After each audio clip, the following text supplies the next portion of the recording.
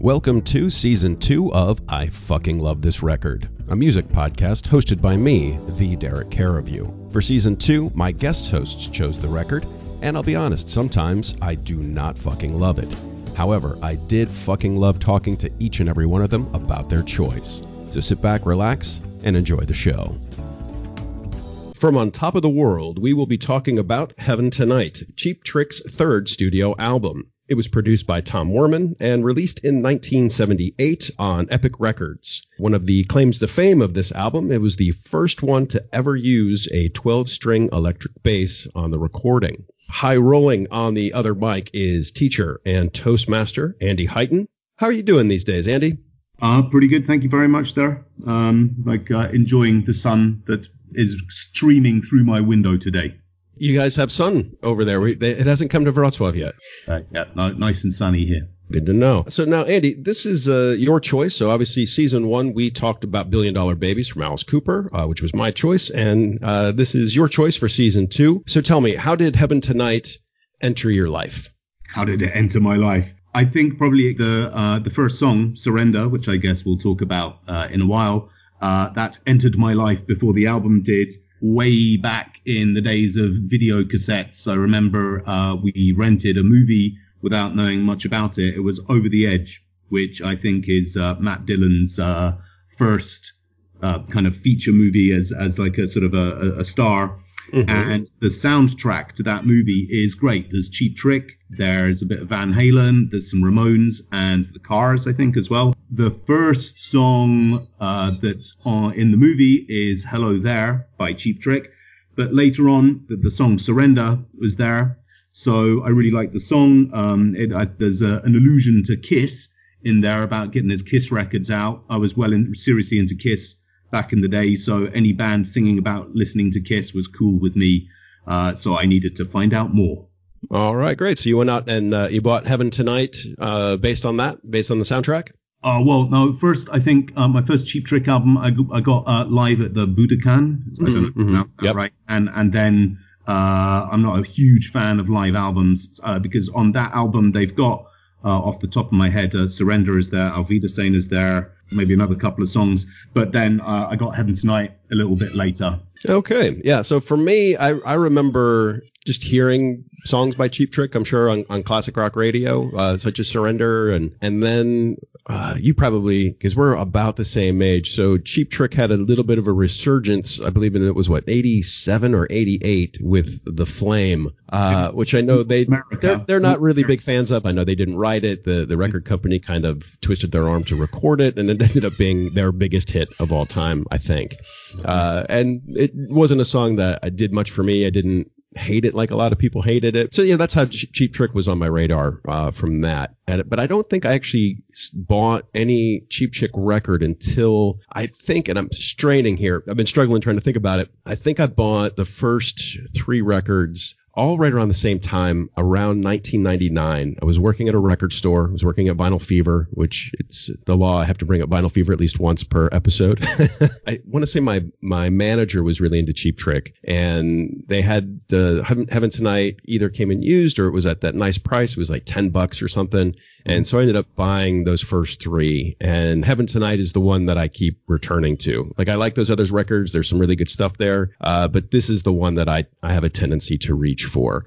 So there's no real big story behind. I didn't go through this heavy duty Cheap Trick period or anything. It's like, I like what they do. I think that they're a little bit specialized. I think they helped. I don't know if they created it, but I know that they were big proponents of power pop is essentially how it was always explained. And that I know that their influence is pretty wide reaching, even though they've never really been a huge band.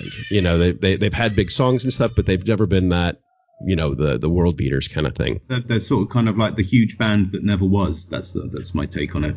Yeah. So they're not quite that never was, but and I know they're just touring animals. I mean, they are still out on tour, and apparently they just give it live every night. Every time anybody goes to see them, whether they're seeing them open up for a bigger band or if they're on a, you know, maybe a club tour or even playing like a state fair or something, they say that it's always one of the best shows you'll ever see. Yeah. Are they on a no-fly list or something? Because they never seem to come to Europe anymore.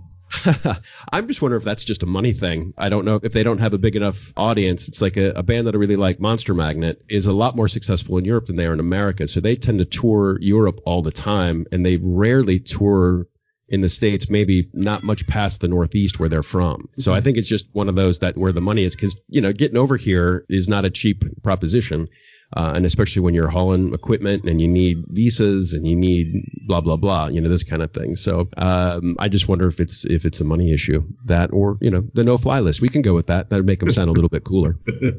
They're too rock for too rock. Yeah.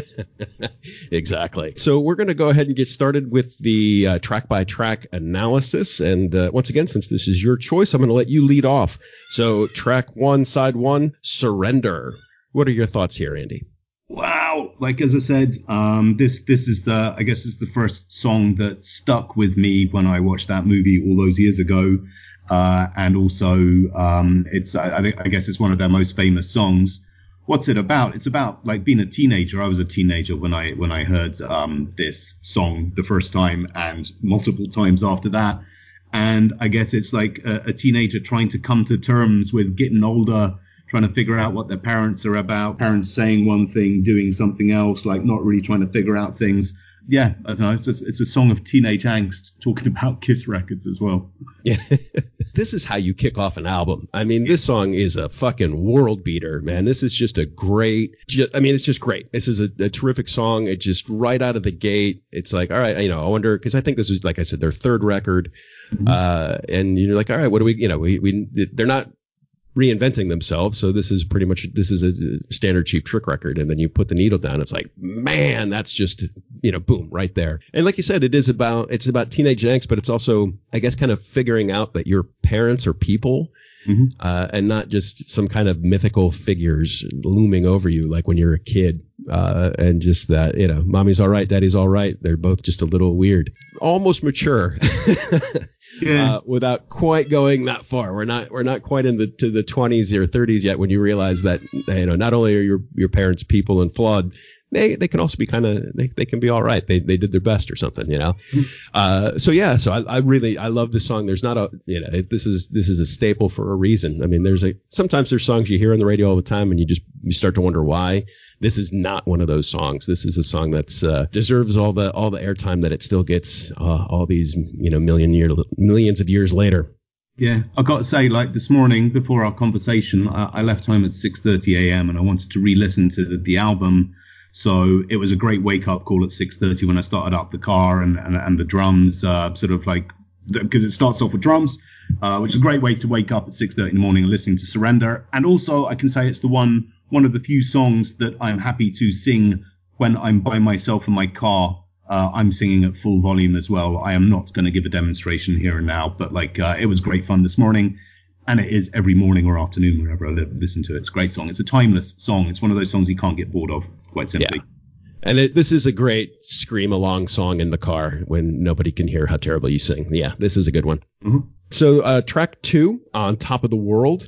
And this one, I think, has a pretty cool groove to it. I mean, no matter what, trying to follow up Surrender is hard, Mm-hmm. And I think they do a pretty good job. It's got like just this cool guitar groove. I really like this one. I think Rick Nielsen is obviously pretty respected as a guitar player, and it just goes.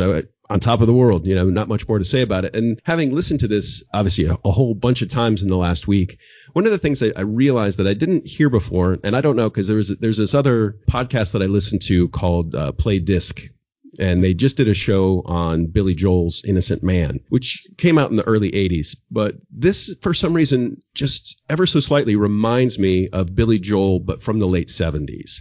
And I can't really put my finger on why. I don't know if there's something with the piano in the background or just something about the groove that it's working in, just because it is, 1978. So it's not over the top or anything. And it was just something I heard for the first time, yesterday. I was like, this got just this Billy Joel element to it that I can't quite talk about. I love this song. What do you think about this one? Yeah, I'm not so sure about I wouldn't be able to say about the Billy Joel bit, but I think, and also I'm not like a musical specialist, but I think they go into minor keys when you maybe don't expect it. So when the song kicks off, it's all kind of, let's say it's kind of happy, but then they're kind of sliding into minor keys somewhere in the choruses, so that there's a bit of melancholy to the song. I think that's to do with the whole album. It's an album of sort of sliding on a scale of really, really happy and really, really kind of negative and sad.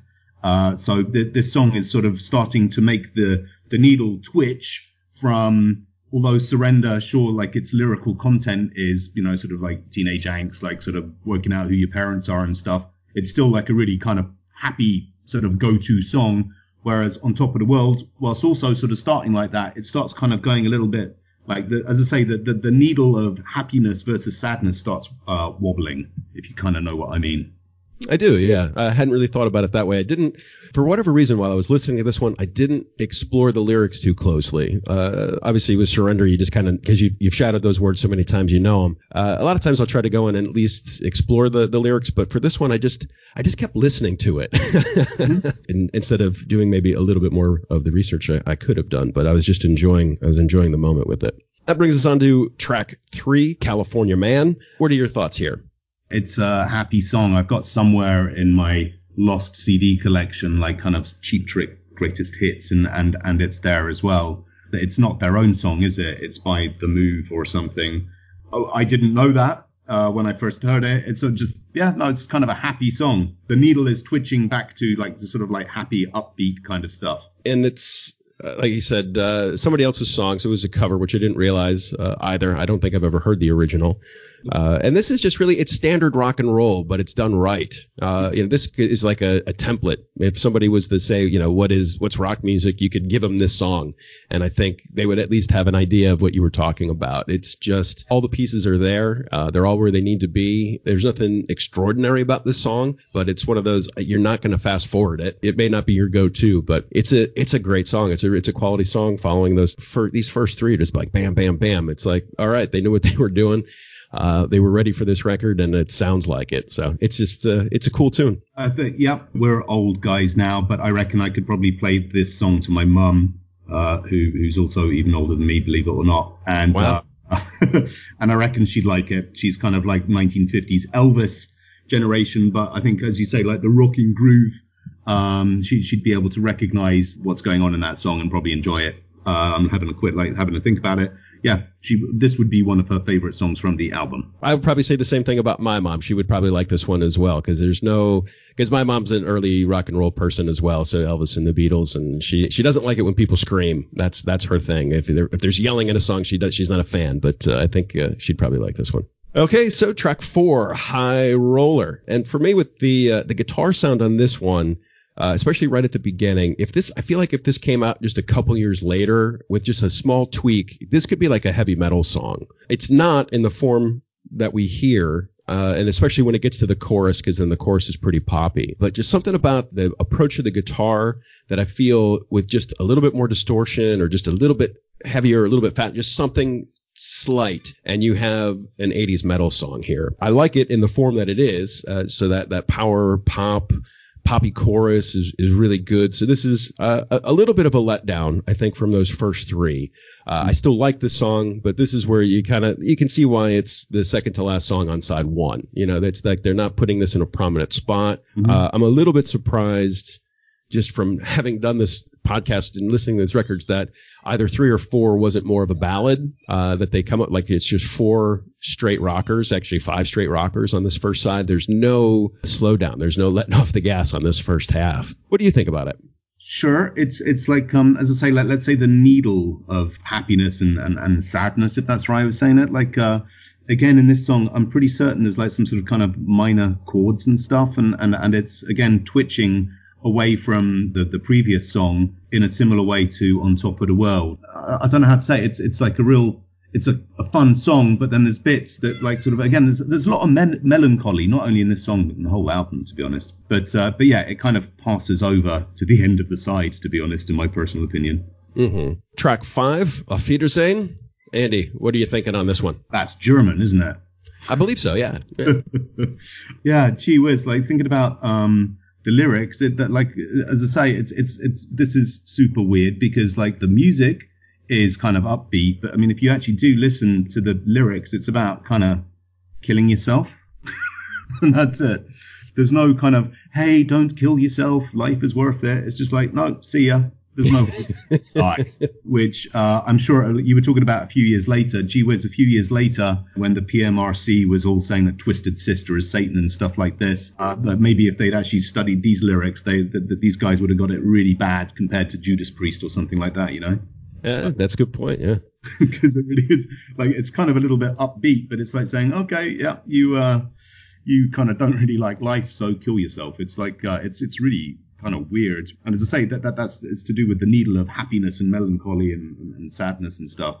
Here, the needle is so totally shaking because it's kind of pretty, like, again, there's like little, in the chorus, there's like kind of little minor keys, but generally, you know, if you're not listening to the lyrics, it's kind of a boppy song. It's just saying, you know, so long, suicidal people. Kind of weird. But like, I like the song. I love this song. Most days, this is my favorite song on the album. Most days. This is just a terrific way to end side one. This song just flat out rocks. I just, man, this is such a good song. I guess I didn't explore it that closely because I never took this to be a suicide song as more of a breaking up with somebody song and just all the different ways to say goodbye. I'll have to listen to it a little bit closer next time or not, you know, so I can continue to live in my bubble where this is just maybe if we listen to it backwards, it will reveal everything. Oh yeah, yeah, of course. That's always the key to all the satanic powers is to play it backwards. Yeah, right. So this is a great way to end side one. This song just flat out rocks. Years ago, a guy that I used to work for a magazine. I was an editor for a magazine, and a guy that I became friends with wrote for that magazine a few times, and he would occasionally come up with these challenges. And he had this desert island challenge, and it was like you had to pick. I couldn't remember exactly how many songs, but they had to come. A certain amount had to come from, I think it was like the 60s, 70s, 80s, 90s, and then I think this was right at the year 2000. The complete details are beyond me right now because this was 15, 16 years ago, almost 20 years ago when that happened. I've been here for 15. I've been in Poland for 15 years, so longer than that. Anyway, and this song made that desert island list. One of my 70s songs was this one. So that brings us to the end of side one of Cheap Trick's Heaven Tonight here on I Fucking Love This Record, hosted by me, Derek Caravue. On the other mic is Andy Heighton. Andy, so tell me, what do you got going on these days? What's happening with you? Haven't talked to you in a bit. That's right. I'm continuing to pursue my career as someone helping people improve their English language skills and desperately trying to find ways of getting out of that career and doing something different. Kind of gone back into that. I was doing quite a lot of voiceover. Haven't done some voiceover for a while. I had one of my wisdom teeth out, which was an absolute living nightmare. So that's kind of screwed me up for at least a month. I will not tell the gory details because maybe there might be people listening who are just about to have such an operation. You don't want to know what can happen. Yeah, I had all four taken out at the same time. They knocked me out. I woke up. They were gone. It was nice. I had no problem. So sorry to hear that you had, getting dental surgery in Poland can be a little fraught with peril. No, the dentist is great. It's just my teeth are obstreperous. They don't want to be taken out. Like they don't want to. Yeah, they don't want to go anywhere. I see. Okay. Yeah, God, nightmare. That's about it, really. And also, maybe it's time for my little anecdote that I was sharing with you because talking to Cheap Trick, I was just reminding myself and laughing that way back in the 1980s, it would have been Motley Crue's maybe second visit to London. I think it was the Theatre of Hate. That's right, isn't it? Theatre of Hate tour. Pain. Yeah, you were right the first time. Theatre of Pain. Mm-hmm. Right. So that's how much I'm into the Crew now.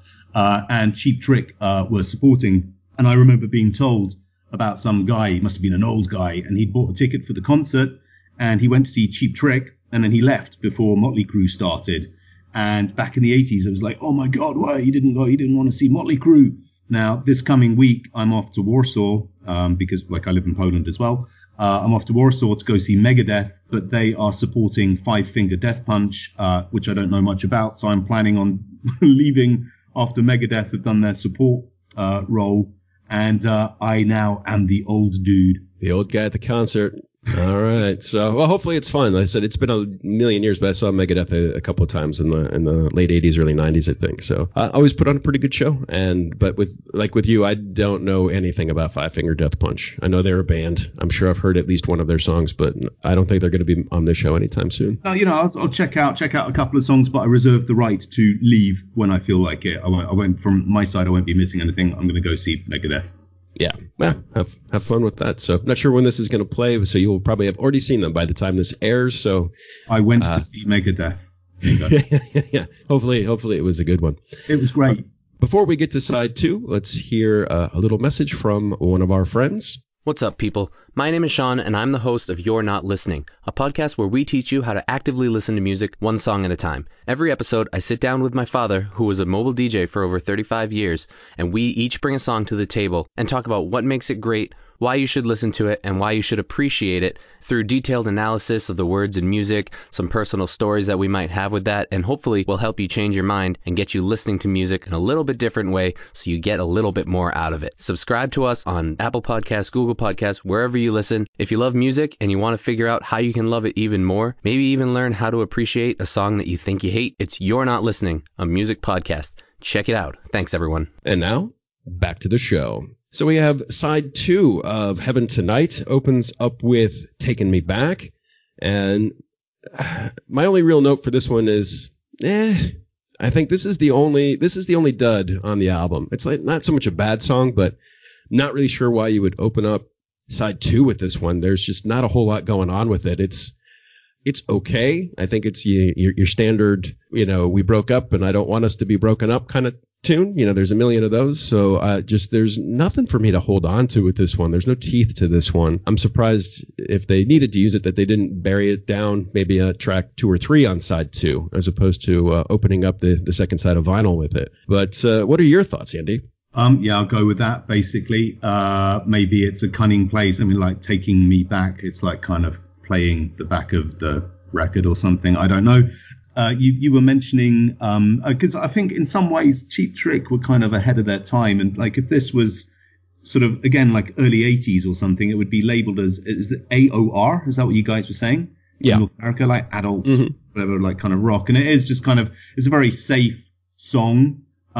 Just like I Love You, Baby, la-di-da. It's 1978. I think if you think if that's 1978, it's kind of ahead of a lot of the stuff that was coming out in the early 80s. So I suppose it's got that going for it. Yeah, it's not a bad song. It's just not a particularly good song. So let's move on to track 7 on the radio. What do you think? This is a rocking song. Like we were talking about mums. I guess this would be like another one of the songs that if I played it, my mum would like it. Yeah. Like sort of Elvis mum. And also talking about as a precursor to the 1980s. Now, I'm trying to think of any rock songs where you've got the DJ speaking over at some point in the song. And I'm afraid the only other song I can think of is We Built This City by Starship. And so what like this is a precursor to it. Like somewhere towards the end, there's like the DJ sort of like doing his speaking over. I wonder if Starship copied Cheap Trick, but we're not here to talk about Starship. No, I like this song. It's like, it's fun. It's on the radio. It's a song about listening to the radio, which I've been doing loads of recently. And I think we kind of forget about radio stations now in the day of Spotify and other streaming services and stuff like that. That's a great song. I like it. I think it's a little cheesy, but fun. I think this is of the era. There's a ton of songs about learning to love rock and roll because of the radio and going to visit your friends on the radio. And how the DJ was there for you, for your dance party, for your breakup, for your first kiss and all this other stuff. And so I think there's a bunch of songs like that. I can't think of any right now. And with having the DJ, it was the same. I could only think of that other terrible song that you brought up. And I'm sure there's other ones, but I couldn't come up with that either. So this is what I would almost have rather opened up side 2, just because it's got at least that cheesy bounce to it. Yeah, it's, I'm not going to put this on a compilation tape anytime soon, but I do. It's a fun song. It's just a silly, a little bit of a silly song, and a kind of, like you said, a throwback to the 50s and 60s mom. Yeah, okay, and it's cheesy, but it's better cheesy than the previous song, right? Yeah. So I mean, it's the good kind of cheese. It's one of those. It's like, it's more like silly or goofy, but you can't really fault it because that's kind of the point. That's I think what they were going for. So a little bit of a throwback sound, and so I mean, these were guys who were obviously completely influenced by that early rock and roll because that's all there was. Considering their age and what's going on with this band, that's what was there. So. Mm-hmm. And you still hear songs even today. You'll have people talking about hearing stuff on the radio, even though I don't think that person actually listens to the radio. It's just sort of a set genre almost of songwriting. Okay, so track 8, the title track, Heaven Tonight. Other times when Auf Wiedersehen is not my favorite song, it's because this one is my favorite song. I love this song. It's a little bit creepy, and it's obviously about somebody, I think it's about somebody with a drug addiction. And the idea of going to heaven tonight is taking drugs. But just the way he sings it and the music is almost a little bit sinister, whereas the rest of this record is even, like you said, when they're talking about stuff that's maybe not very nice, the music kind of belies that.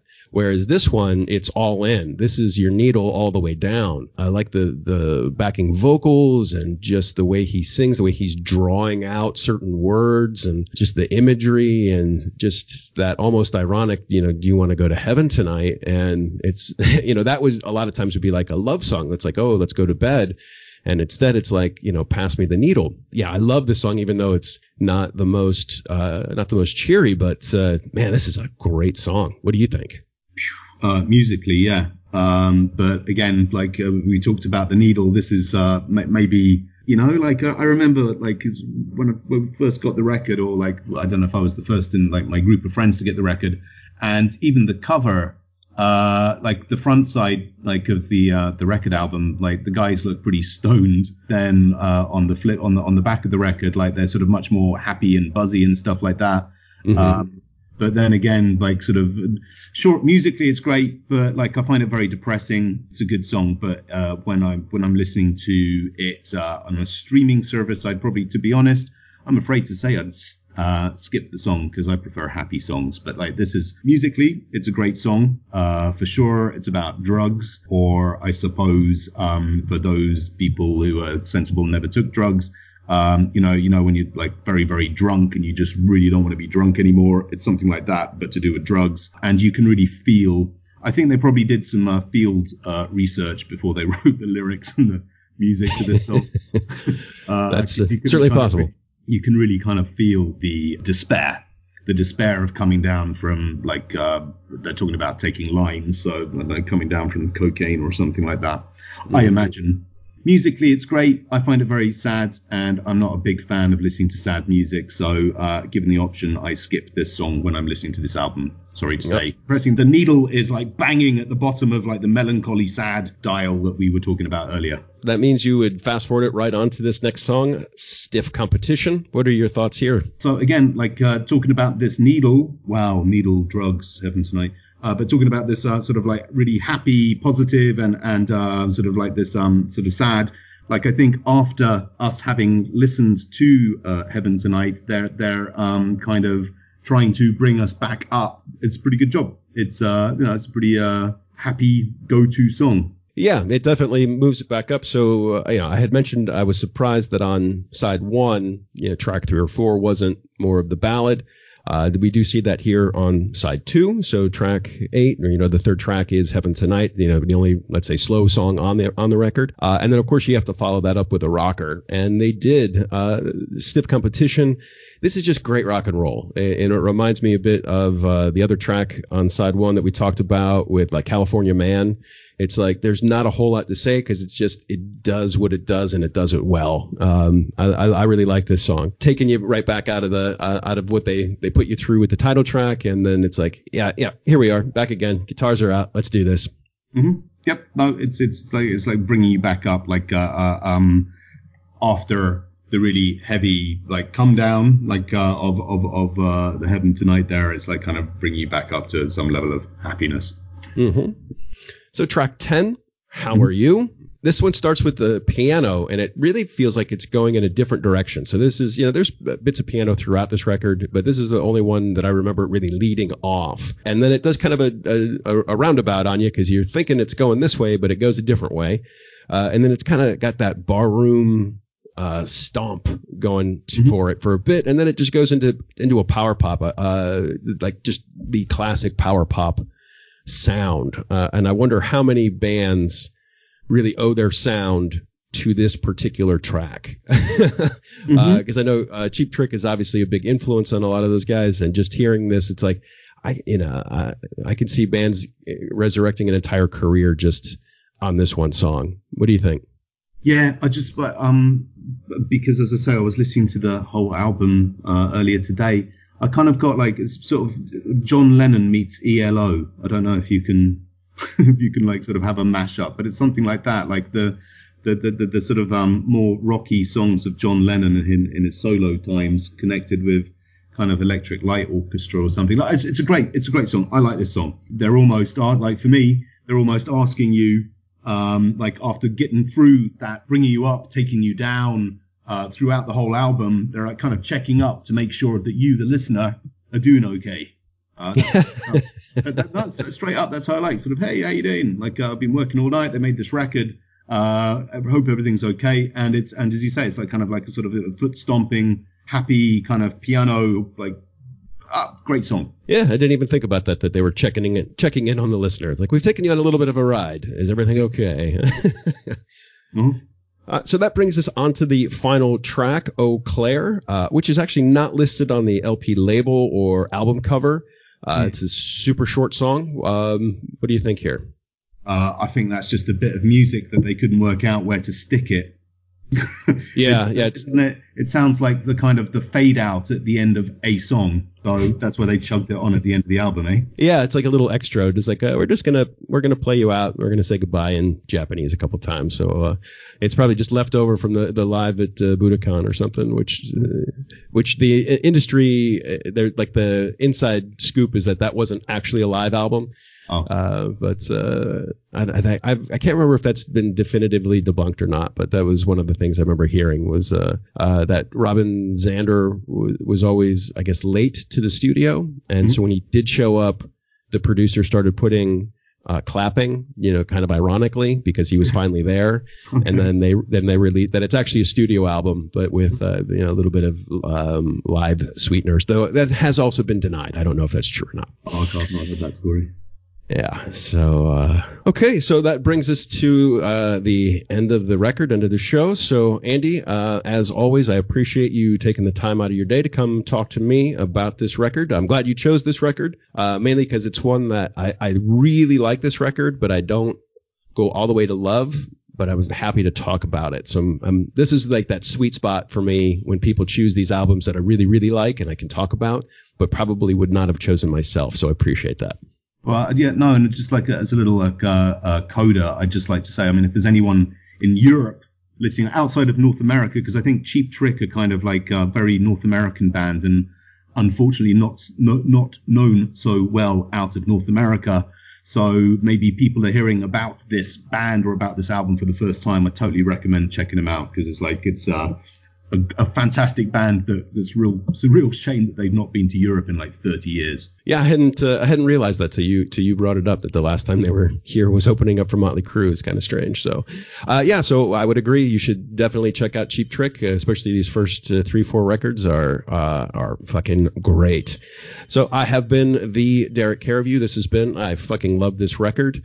If you have not already, please subscribe, like, share, spread the word, tell people about my show, because I work really hard on it and I'd love it for people to, actually listen to it. So for those of you that do, thank you very much and goodbye.